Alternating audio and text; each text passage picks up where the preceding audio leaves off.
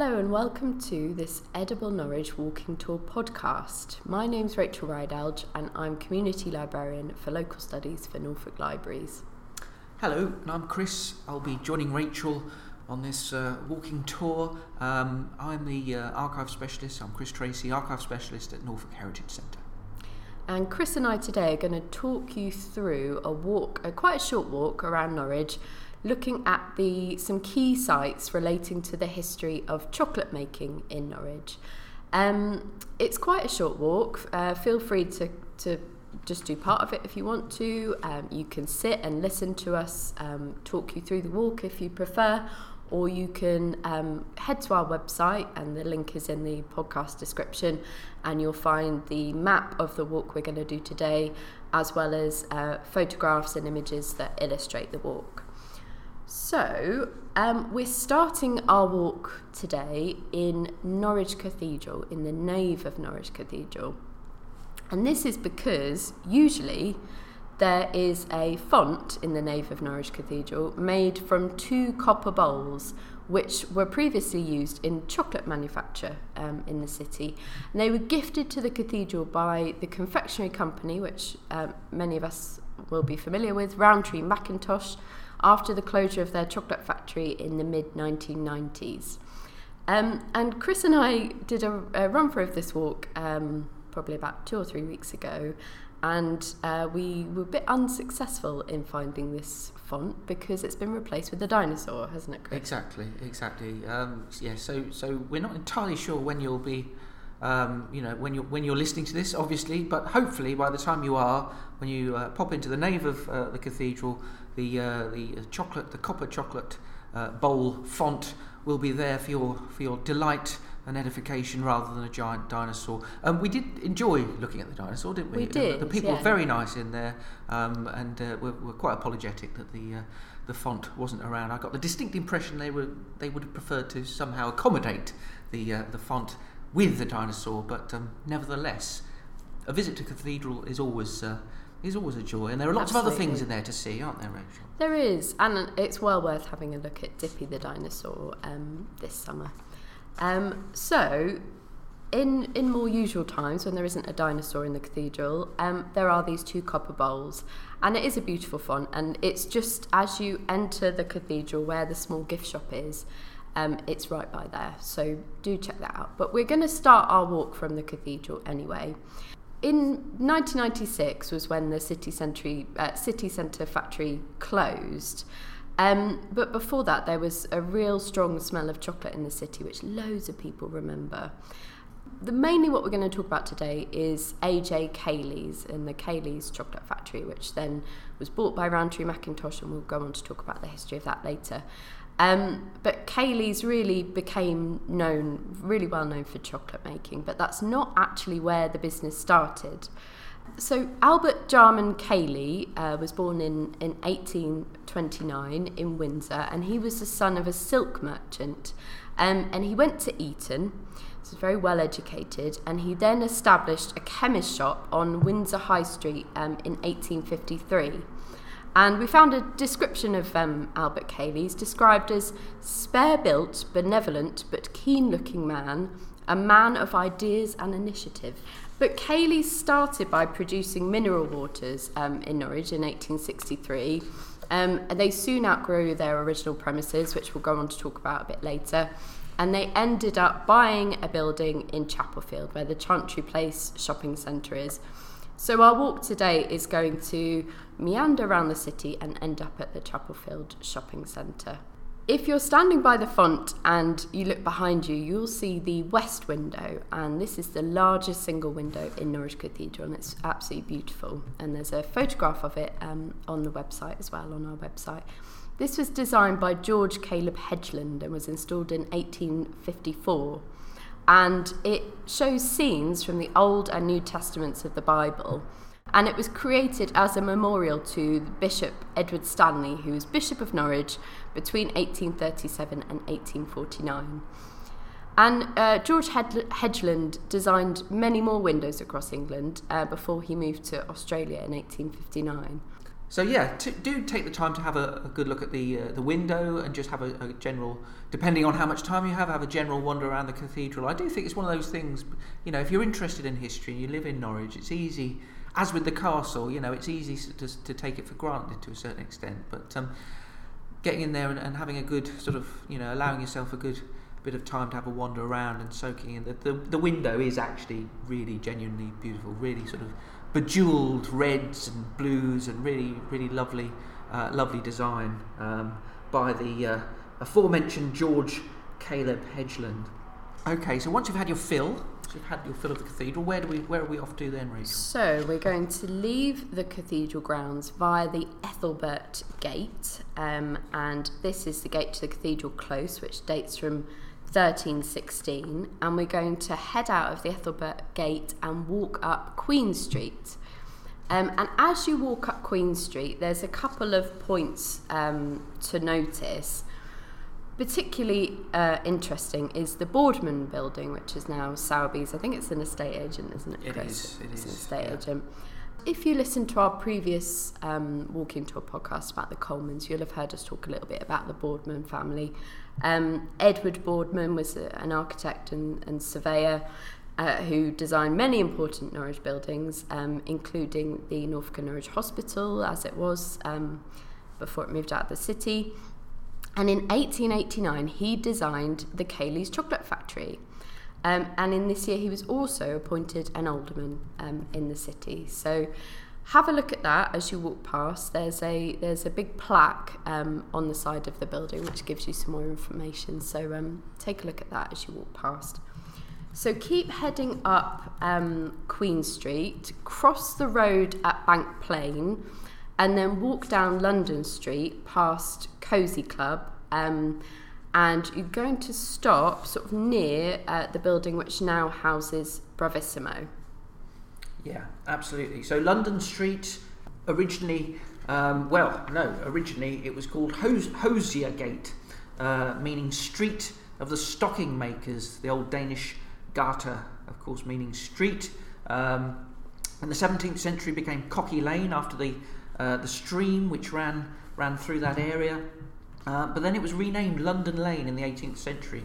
All things London being fashionable at that point, as it always continues to be. But yes, of course, London Street today, famous of course for being a pioneer in relation to the pedestrianisation of Norwich city centre. July the 17th, 1967, that was the key date. The first shopping street in the UK to be pedestrianised. Really, what I mean, it's a bit of a sort of a comic thing to say, but yeah, it was a pioneering scheme. Pedestrianisation occurred in many other cities and urban areas in the following years, and it is very pleasant indeed, as we are today, to take the airs wandering down London Street. So yeah, as Rachel said earlier on, in relation to the sort of the early beginnings of Caley's chocolate making, A.J. Caley from Berkshire, and he set up his business originally, as I think Rachel already said, in Windsor High Street, having gone to Eton the school, not Eton the sort of suburb of Norwich. But yeah, so 1857 he moved to Norwich. Actually, it could be 1856. I'm not entirely sure. Some places say 1856, some 1857. But by 1857, certainly he was established with his business, which was originally chemists, pharmaceutical chemists in London Street. The exact location we haven't entirely been able to absolutely pinpoint, have we? Some people have already written on this subject. Number 2 London Street has been mentioned, but there seems to be a bit of a blurring between London Street and the Walk. If you look in trade directories, we've got a wide selection of trade directories, which are fantastic if you're doing if you're doing house history or looking to trace the history of a business or building in Norwich. And we have trade directories for the late 1850s and early 1860s, and you can find his name there, A.J. Caley, pharmaceutical chemist, London Street. But it doesn't, and as we know, if you've happened to have done any house history or this kind of research, you'll know that house numbering and business numbering can be very misleading, and numbers of buildings and what have you change over time. But the fact is, certainly he was in London Street, and on our website to accompany this walk, you'll see a lovely print actually showing London Street at this period, round about the possibly a bit late, 1870s, 1880s. But yeah, so from 1857 he was in London Street, and he wasn't really, as we've sort of said, he wasn't really famous for chocolate manufacture at this point yet, was he, Rachel? No, he wasn't. They started off from 1862. A.J. Caley began manufacturing soft drinks, so mineral waters. And this started off in a back room of the shop as a sideline business. But by 1881, this was absolutely their most successful area of trade. And Caley's table waters, as they were known, had a worldwide reputation for their taste. So they actually held royal warrants as suppliers of mineral waters to the royal family. And they produced all sorts of things. So soda water, potash water, which I have to be honest, I'm not entirely sure what that is, seltzer water, aerated distilled water, which sounds like lots of different ways of saying fizzy water, ginger beer, ginger ale, lemonade, and squash. They produced and supplied to the royal family. Absolutely. So when the firm moved to Chapelfield Works eventually, which we're going to talk about, their water quality was really improved as it was taken from a very deep well. And so this was, Caley's became very famous for having this very distilled and clear water, described as being practically sterile and devoid of organic matter, which I think is what you want from your water, isn't it? Absolutely. And their ginger beer was actually the best in the business, apparently, and they had a very specific, closely guarded recipe where it was made from the finest prepared Jamaican dried ginger, the pulp of the choicest Messina and Sicilian lemons, and sugar in the purest crystal form. Superb. That sounds rather delicious. Well, it does, doesn't it? Absolutely. Could have done with that on the day we did our water. It was very hot, wasn't it? It's not today. It was. It's grey and windy out there at the moment, but not to worry. Anyway, so in terms of walking, Rachel, where are we now? We need to... So we've walked down London Street, and if you have Swan Lane on your right, you're going to duck down Swan Lane, and actually as you head down Swan Lane, there is a blue plaque, isn't there, of interest. is that the boxing one? It is. It's about Jem Mason. It's just on the wall of what's Turtle Bay now. So have a look at that as you walk past, and you're going to end up on Bedford Street. Yes, so Bedford Street. We are trying to, as you've probably realised, we are trying to weave the history a little bit in. It's quite tricky because unlike our Coleman's Walk, which I'm sure you will have done, if you haven't done so, please go and do that, there aren't that many sort of key sites which link nice and neatly to the story. So we're trying to sort of give you a little bit of other historical stuff to talk about as we go through. But we've talked about the success of the table waters, the aerated waters, fizzy water, as you say, Rachel. So London Street was where Caley was based originally, but as we say, it started off as a sideline, making the ginger beers and the fizzy waters and what have you. This became incredibly successful. It seems as though the general sort of chemist side of the business more and more took a back seat, to the extent that by 1864 additional premises were required because of the expansion and the success of the ginger beer and the lemonade and the mineral waters and what have you.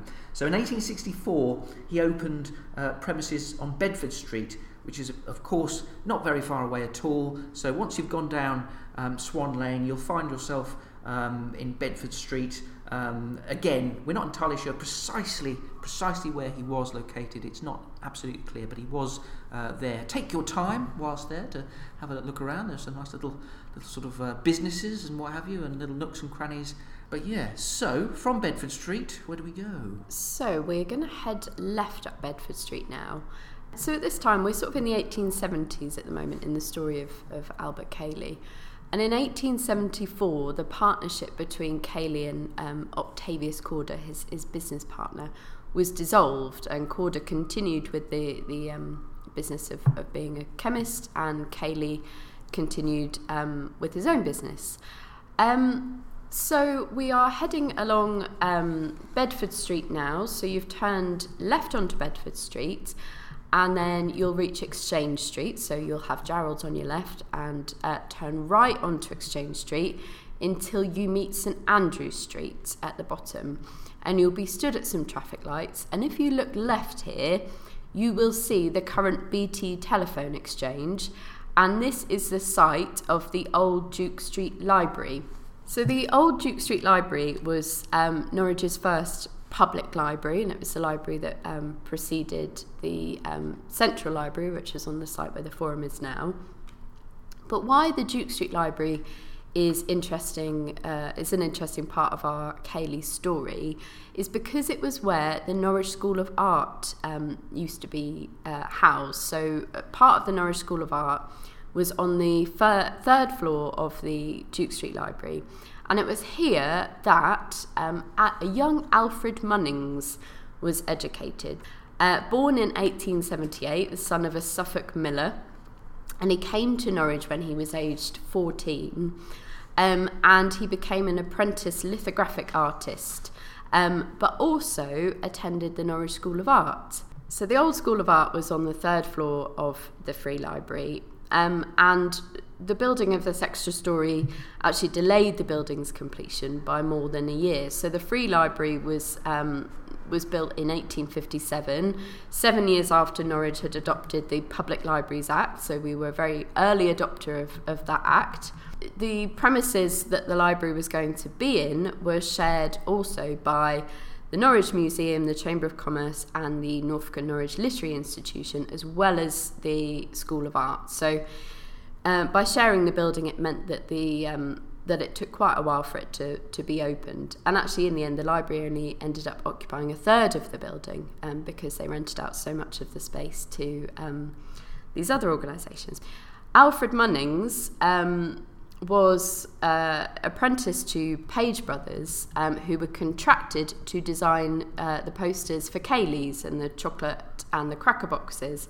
And Alfred oversaw this artwork. So in 1899, the Caley's fancy box department expanded into making Christmas crackers. So the girls that worked in the fancy box department, who made the frills for the chocolate boxes, turned their skills to making crackers. And Alfred Munnings designed the cracker boxes and the adverts for these crackers in particular. And we've got a lovely little photograph on the website of the Duke Street Library.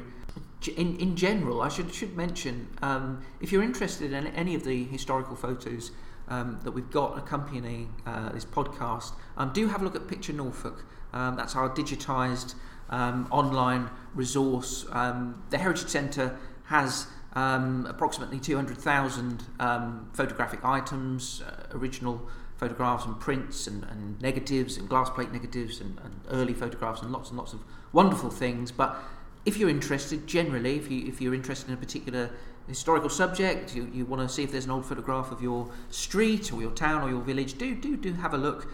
Just type in Picture Norfolk into Google and have a bit of an explore. As I say, we've got quite a few really nice ones to accompany this particular talk. But yeah, do have a look. So we've learned about Alfred Munnings, we've learned about the Duke Street Library. That's superb.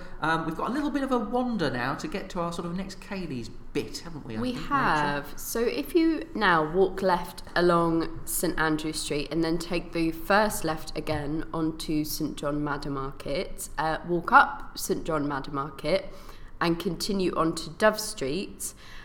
Just keep walking until you get to a taxi rank, and there'll be Tesco on your right, and you will see from here the Norwich Guildhall on your right. Absolutely, one of the real sort of jewels in the crown in terms of Norwich's historic buildings in the city centre.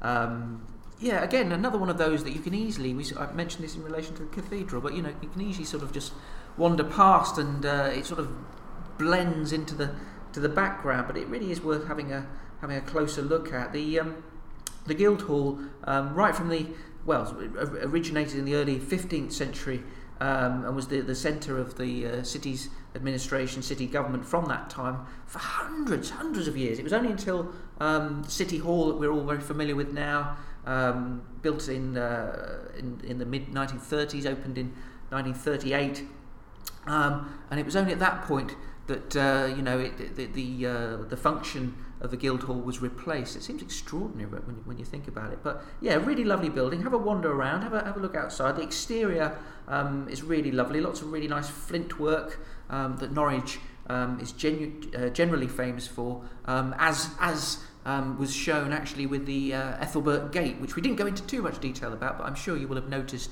the really lovely flush work, sort of flint work on the side of the Ethelbert Gate, which faced out into the Tombland area.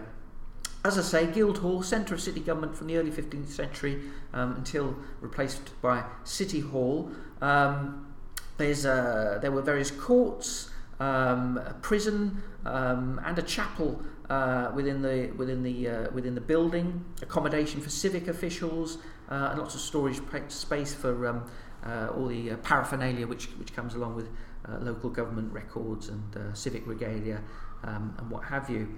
Yes, do have a good look around the Guildhall. The Guildhall, of course, for those of you who have been in Norwich for a little while, a few years, in relation to Caley's, you'll remember Caley's used to operate a coffee shop and cafe in the Guildhall for a number of, was it sort of 3 or 4 years, or a bit longer than that possibly? I remember I had quite a long time. A bun. I think it was. I'm not sure if it was a Chelsea bun. It might have been an Eccles cake actually. It was very nice. It was very nice. It was a sad day when Caley's was no more. The cafe in the Guildhall. I think it closed around about sort of. It's difficult to say. 2012. That sort of period. But the Guildhall also sort of more in terms of more world historic events, as you'll see on the website with regard to one of the photographs that's on there, was very prominent during the war for Norwich. It was sort of an assembly point for a lot of speeches and sort of effectively fundraising events, such as the photograph we have on there. We've got a really evocative photograph of a fundraising exercise for Tank Week in 1918, obviously trying to raise money to buy tanks. And there's a lovely photograph on there. You can clearly see the Guildhall in the background with some people stood atop a tank exhorting lots of people in various beautiful World War I era hats and coats to give generously. So it's one of those things about history. It gives you a thrill when you know precisely what's happened on a certain spot. But yeah, Guildhall. From the Guildhall, it's not very far until our next point of interest, is it? No. So as Chris said, Norwich Guildhall was the centre of city government until it was replaced by the City Hall in 1938. And if you cross the road now, you'll see City Hall in front of you, and walk up to the large doors at the front of City Hall. So you might want to head up the steps and just stand in front of the doors so you can get a really good look. So where we are in the story of Albert Caley, we're up to about 1883, and this is the point where he started making drinking chocolate or cocoa, and this was because of the seasonal nature of soft drinks. So he was making these delicious mineral waters, are lovely and refreshing in the summer, but not so much in demand in the winter. And he didn't want to lay off his workers or not be able to pay them throughout the winter. And by all accounts, he was a very benevolent employer. So he decided that they would make mineral waters in the summer and drinking chocolate for the winter. And it was around this time, it was in 1886, that they first started to make chocolate for eating.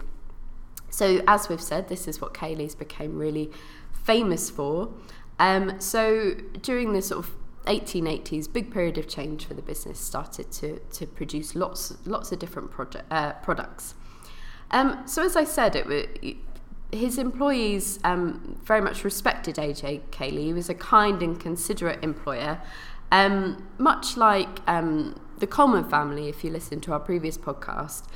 They really prioritised the welfare of their workers, and this was in part influenced by his religious faith.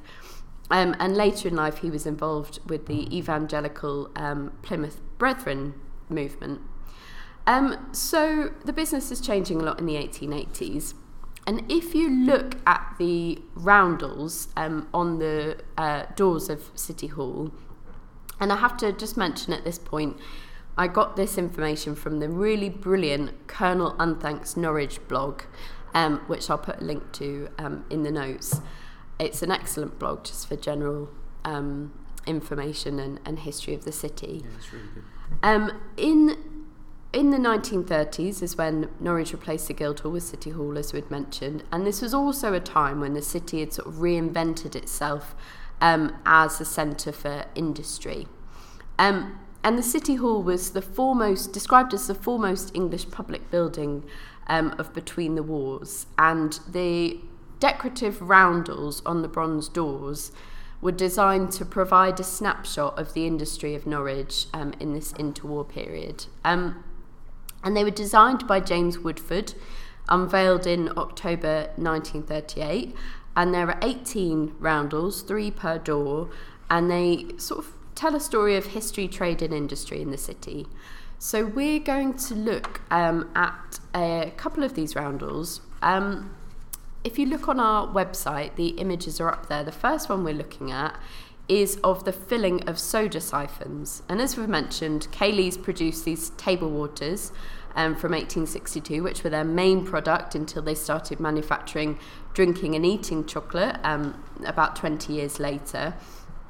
So this roundel shows a female worker sort of wearing protective clothing, filling the soda siphons in the factory. There's another roundel as well, which we're going to look at, which shows the manufacture of chocolate and also Christmas crackers. And this roundel shows, you'll see the decorative design has crackers running around the edge of the design, and also features another female worker in the middle hand making chocolates. And it's interesting that these two designs show women workers. By the early 1900s, Norwich actually had a higher than average percentage of women workers working in their factories, and it's said that this is because the type of factory work that was available in the city, such as packing chocolate, was seen as work that's well suited to women. And I already mentioned earlier, when they started producing Christmas crackers, this was also seen as good work for women because it was decorative. They had to fold the paper and create the decorative frills around the crackers. Women also created the paper decorations to go around the chocolate boxes. So it was seen as sort of work that was well suited to women. And Caley's had a very large female workforce at the time. Caley's, as all factories at this time, paid far lower wages to women, and they also paid lower than the national average, unfortunately. So although a lot of women found work in the Caley's factories, they were being underpaid. And also, interestingly, Caley's had a strict anti-union policy well into the 20th century. So women were unable to unionise and demand greater pay. So it's worth just looking at these two roundels and thinking it's fantastic that women are depicted, and it shows that Caley's was sort of at the forefront of employing women at this time, but they weren't necessarily treated as well as they could have been. Right, excellent. So, so once you've had a good look at the roundels on the doors of City Hall, and also taken the time, if it's appropriate and you don't feel too exposed, just to sort of turn around and survey the nice vista of our fine city across the canopies of the marketplace, and taking in the castle in the background, and all the wonderful buildings that can be seen sort of along the skyline in that direction.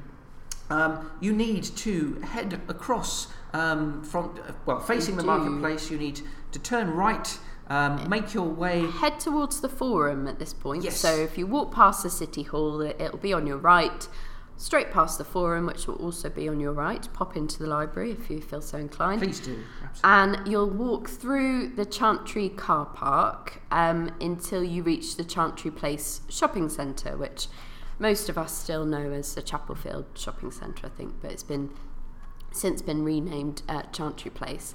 So at this point, this is the sort of site of the main Caley's factory, so we're going to spend some time here talking you through the latter history of Caley's.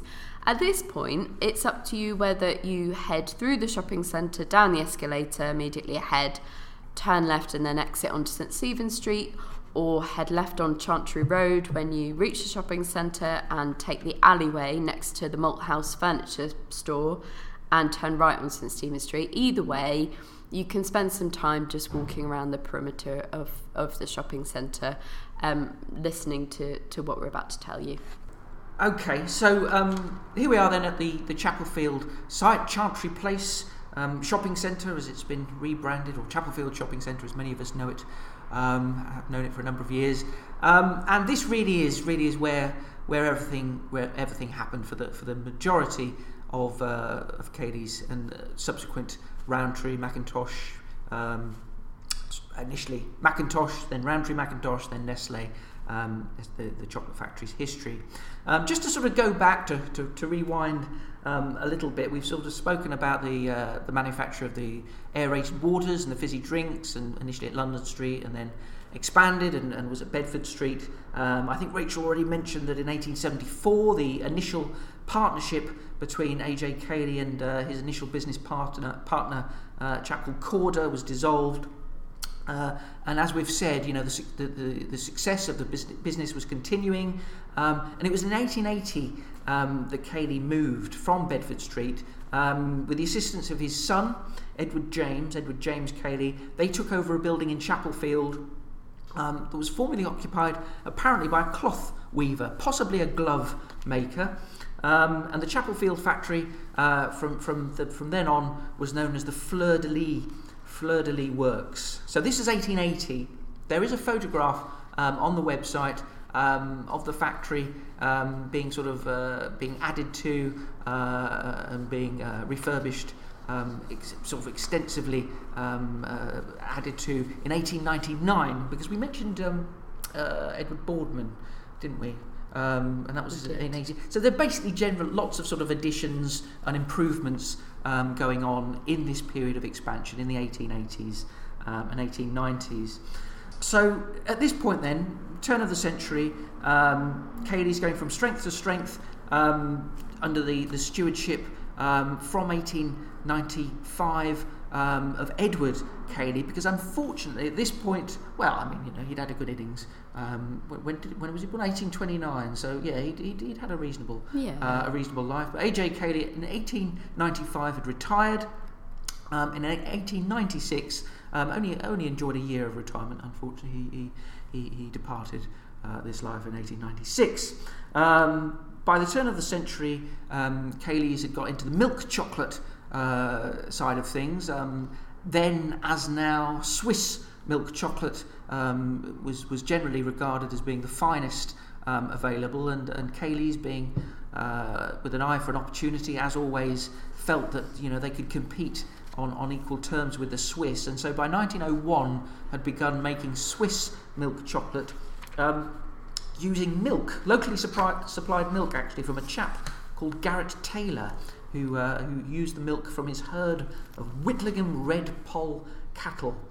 So that was rather jolly. By 1904 then, the Caleys, just to give you an idea of just how busy and how many people were on the site where you're now standing. By 1904, Caley's was employing 700 local people to make the chocolates which were being shipped, and the crackers, the Christmas crackers, of course, that were being shipped all over the world.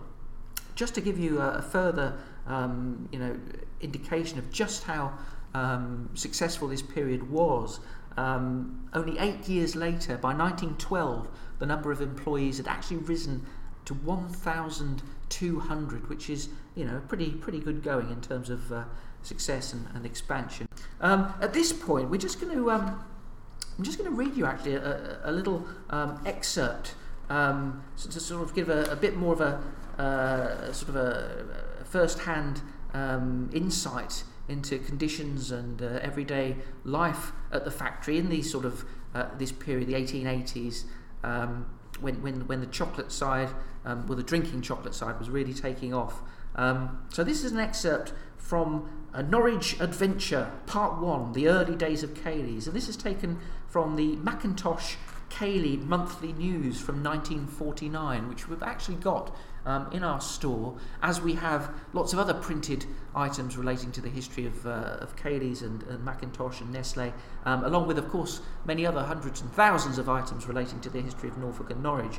But yeah, so this was obviously written by an old employee in the 40s who must have had first-hand knowledge of the period in the 1880s. So I'm just going to read this to you now. The working hours of those days were 8 a.m. to 7 p.m. 6 days a week. Boys under 18 years started their half day at 4 p.m. on Saturday afternoon. The works were open every day except Sundays, Christmas Day and Good Friday. It was a general thing to work on bank holidays. Of course, the summer staff was much larger and long hours were worked. The working day began at 4 or 5 a.m. and finished when the work was done at 10 or 11 p.m. as the case might be, but never after 12 on Saturday nights. No work, except attending to the steam boiler, was ever permitted on Sunday.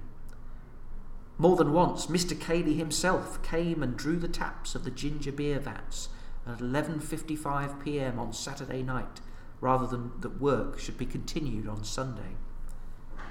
Although the hours were long and the work strenuous at times, there were naturally slack periods, and then some of the employees used to be engaged in the garden and vinery, a pleasant change from factory routine.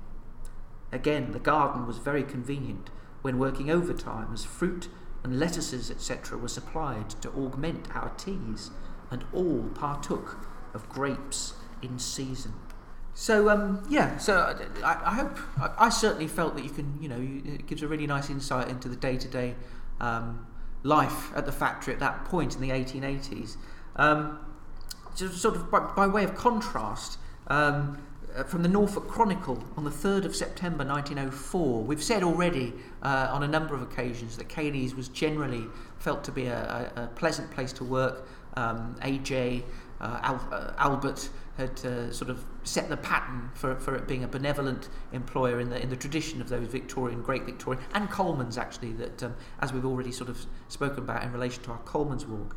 And there's a sense of this, a sense of the benevolence and the general concern that Caley's had for their workforce is also given in this brief little excerpt from the Norfolk Chronicle. The Norfolk Chronicle, one of a number of newspapers that we hold at the Heritage Centre, on microfilm. You can consult on microfilm, and actually you can access a number of historic newspapers via some of the newspaper subscription sites that we have available through the Norfolk Library's website as well.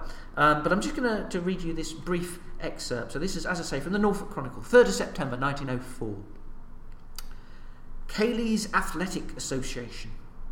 The first annual meeting of the Athletic and Outing Association, connection with Messrs. A.J. and Caley and Sons Limited, was held under pleasant auspices at the picturesque grounds of Pine Banks on Saturday. The various events included 100 yards dashes for entrants under and over 18 and over 30. There was a sack race, walking race, an egg and spoon, ginger beer and bun race, and a variety of other contests. Tug of war was contested between teams from the chocolate factory, the mineral water factory, the clerical staff and the fire brigade. After a most interesting contest, the fire brigade won. I suspect the fire brigade had rather more practice at sort of, lugging heavy stuff about.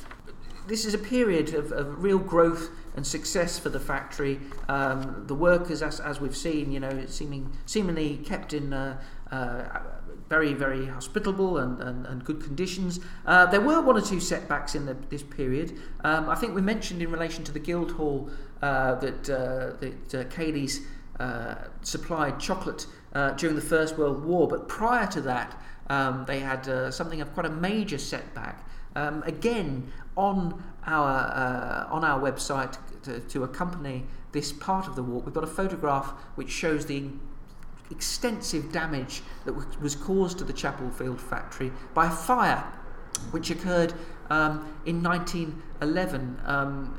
Quite a bit of damage was caused by that. So there's a fire in 1911. This particular photograph actually is quite interesting because it comes from an album of photographs that we hold.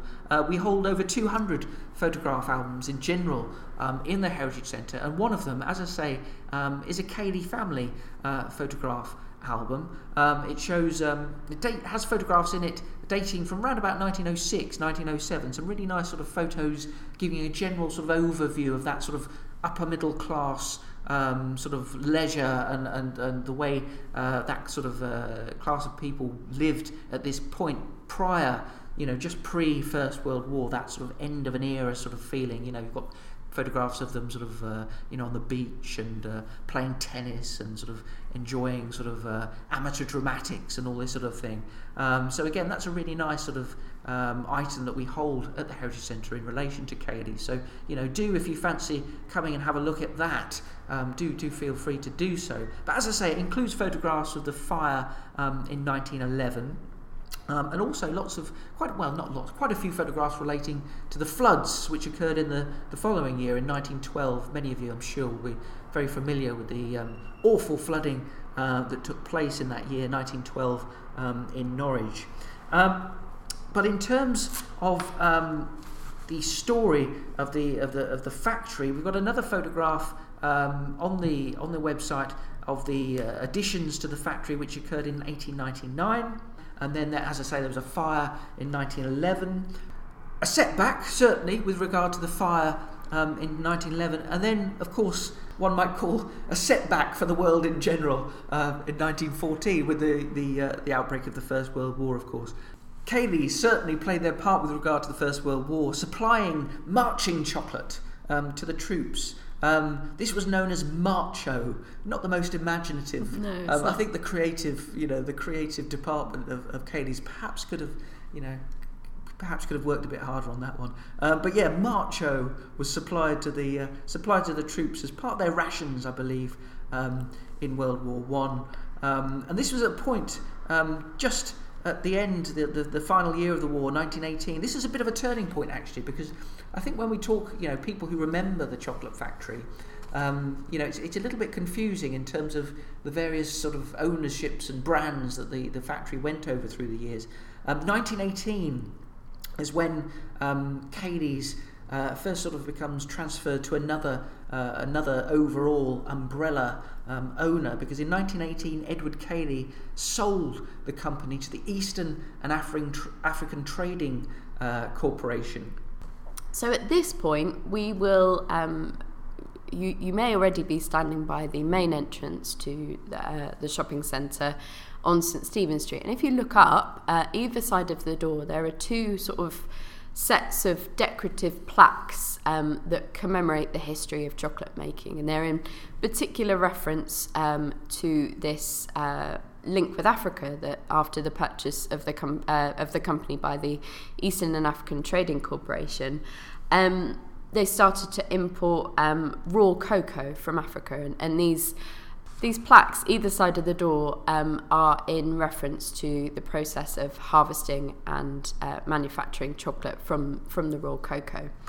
So we'll keep walking around the perimeter of the shopping centre at this point. So if you keep heading up St Stephen Street towards the roundabout, you'll have Wilkinson's on your right. And we're going to head round, it's called Coburg Street. And we're going to head up Coburg Street at the back of the shopping centre until you reach a set of large round stones. And we've got a picture on the website of Chris sitting on one of these stones. And this is quite a good point to stop and listen to the remainder of the podcast. And these stones were actually taken from the factory before it was demolished, and they were used in the chocolate manufacturing process. Absolutely. So by the 20s, as we've said, the factory was taken over, or the company was taken over by by the Eastern and African Trading Corporation, and the 20s continued to be a period of expansion, continued to be a period of growth. 4 new factories in 1920 within the Chapelfield Works site were completed. We've got a rather nice photograph on the website accompanying the talk, taken by George Swain at this period, which shows a scale model of the site at this time.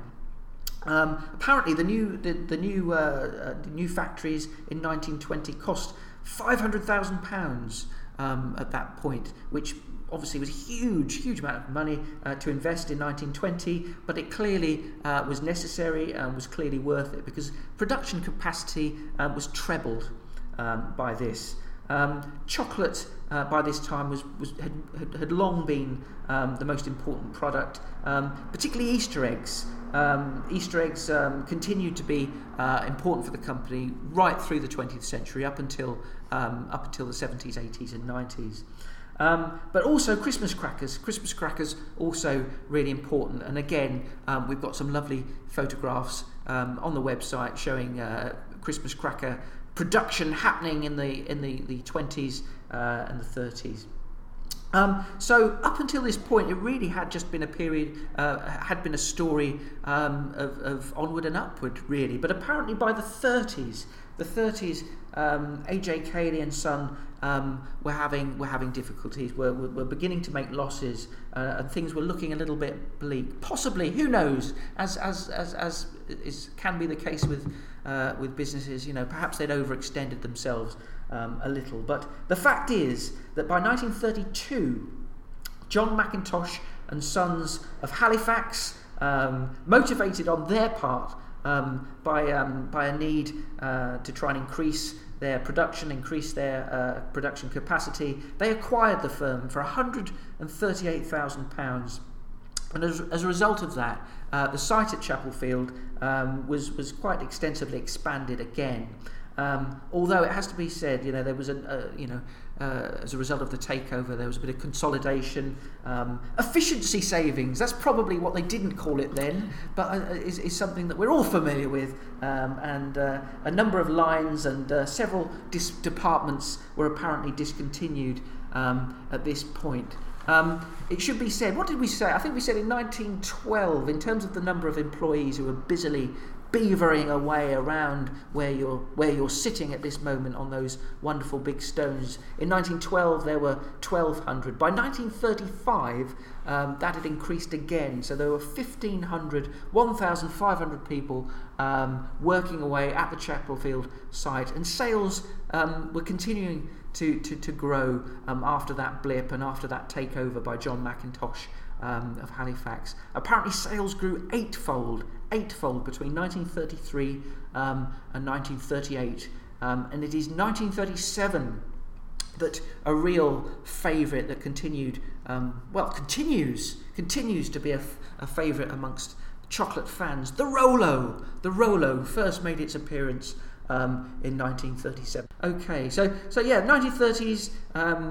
Obviously, they weren't aware of the, perhaps anyone with a bit of a political eye was aware of the storm clouds gathering in terms of the outbreak of the Second World War later in the 30s. But just to sort of give us a little bit more, before we sort of talk about the war, we've already had an excerpt from a newspaper article. Let's have a quick other one, because I think this gives us a nice indication of how the Caleys continue to be a benevolent and a good employer to work for. This is from the Yarmouth Independent from Saturday, 18th of June 1938.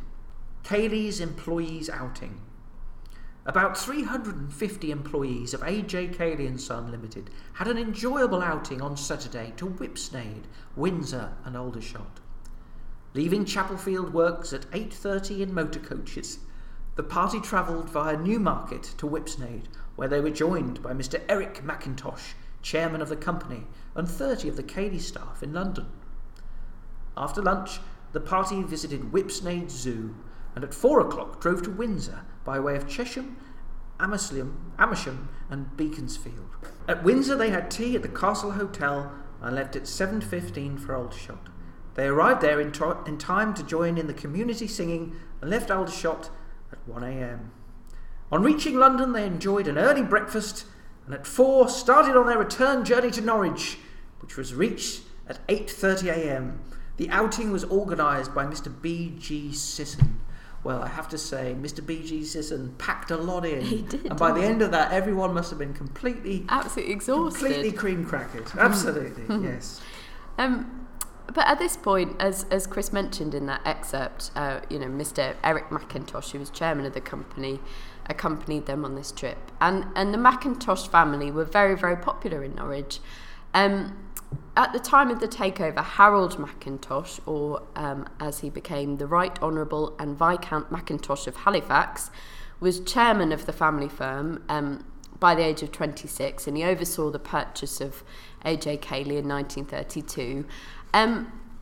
And a lot of people described Harold as having really great drive and energy and a really good sense of fun and a very genuinely caring attitude towards his staff. So you can imagine actually as the Caley business had developed this very benevolent attitude towards their staff and respected their staff's welfare, Harold Mackintosh and the Mackintosh family were the perfect family to take over this firm, really.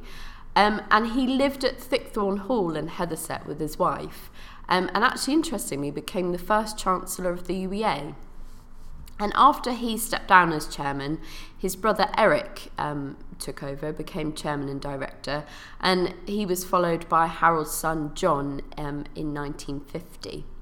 And at this time, in the late 1930s, Mackintosh Cayleys, as they were known, were exporting their famous Rolos to 100 countries, including Canada, Cape Verde Islands, Fiji, Finland, Nepal, Nicaragua. And during this time, up to 2 tons of Rolos were produced every hour, which is quite incredible. Although initially, when Mackintosh took over, Cayleys operated under independent management, the control was brought under the Mackintosh umbrella from 1939, just on the eve of the Second World War.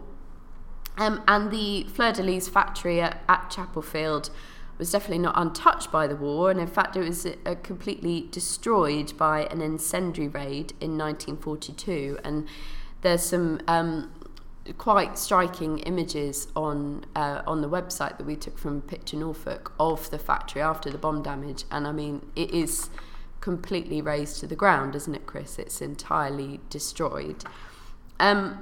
And the rebuilding of the factory started again in 1946, and they started limited production shortly afterwards, and then the rebuilt factory was finally completed in 1952. And the war, everything, as we said, was sort of, destroyed and burnt to the ground. But they took this as an opportunity to make substantial changes in the way that the factory operated. So when it reopened in 1952, they introduced new products like munchies, and the mineral water business was sold to a local brewer. So Mackintosh got rid of the arm of the business that produced the mineral waters and focused solely on the chocolate production. So throughout the 50s, new lines were added. So as I mentioned, munchies and chocolates called Weekend. Also the Karamak and Good News chocolates in 1960 as well. So some of their most popular products were added at this time. And in 1953, the manufacturing of the Cayleys Christmas crackers was merged with the other famous cracker producer, Tom Smith and Company, and this formed a new enterprise. But they continued to operate under the Cayleys name because it was so well known and well established. So by the 1960s, the Cayleys brand name was being phased out and replaced with Mackintosh and Sons. So we get to the 1960s. It's 10 years after the factory's been rebuilt, and there are now 2,000 people employed at the Norwich factory. And there's some quite incredible statistics, as I mentioned. They're making 2 tons of Rolos an hour. Throughout the 1970s and 80s, the factory was making up to 40 million Easter eggs a year, which is just incredible. Absolutely. And by this point, the Chapelfield site now occupied 7 acres. And as you can imagine, much of the work was now done by machine, and only the sort of hand making and the packing were the only areas where kind of the traditional methods were used. So by the late 1960s, by 1969, John Mackintosh and Sons merged with Rowntree, and they became Rowntree-Mackintosh, which was then acquired by Nestle of Switzerland in 1988. And this is when they started to make the Yorkie bar in Norwich. A lot of people remember 1996, which was when the Norwich factory closed. So unfortunately, a lot of people lost their jobs, which they'd had for a long time in the Caley's factory, and it was a time of uncertainty for Nestle. But in a year later, in 1997, former Nestle employees bought the Caley brand from Nestle, and they started to make Caley's chocolate again.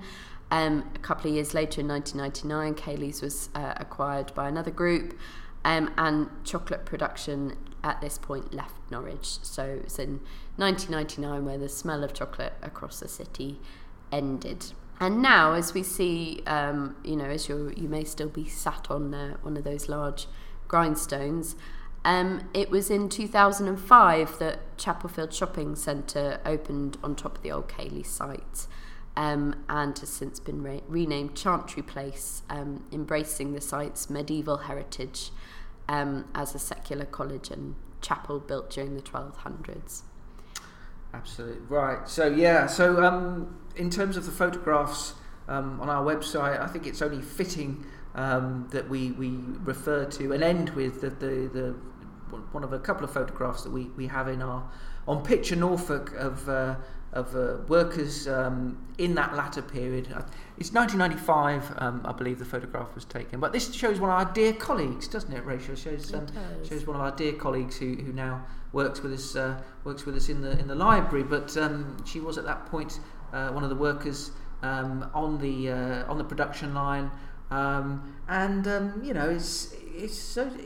It was sad, and it is sad, isn't it? Not very long ago, many of us can remember the mid-90s. End of an era. And I think when, having gone through all the various steps along the road of the factory, all its various incarnations, all the world events, the 20th, pretty much the entire 20th century and the latter part of the Victorian period, a huge amount of obviously history and it was ingrained in the city, ingrained in people's memories for a long time, and really sad when that finally left. So as you mooch around the Chapelfield site and wherever you go off to now, I hope you've got a bit of an idea of just how huge the contribution of chocolate making and the Caley's company was to the history of the city, and just how much of an impact it had on so many thousands of people's lives, and how it continues obviously to live on in the memory of many people still living in the city today. I hope you've enjoyed it.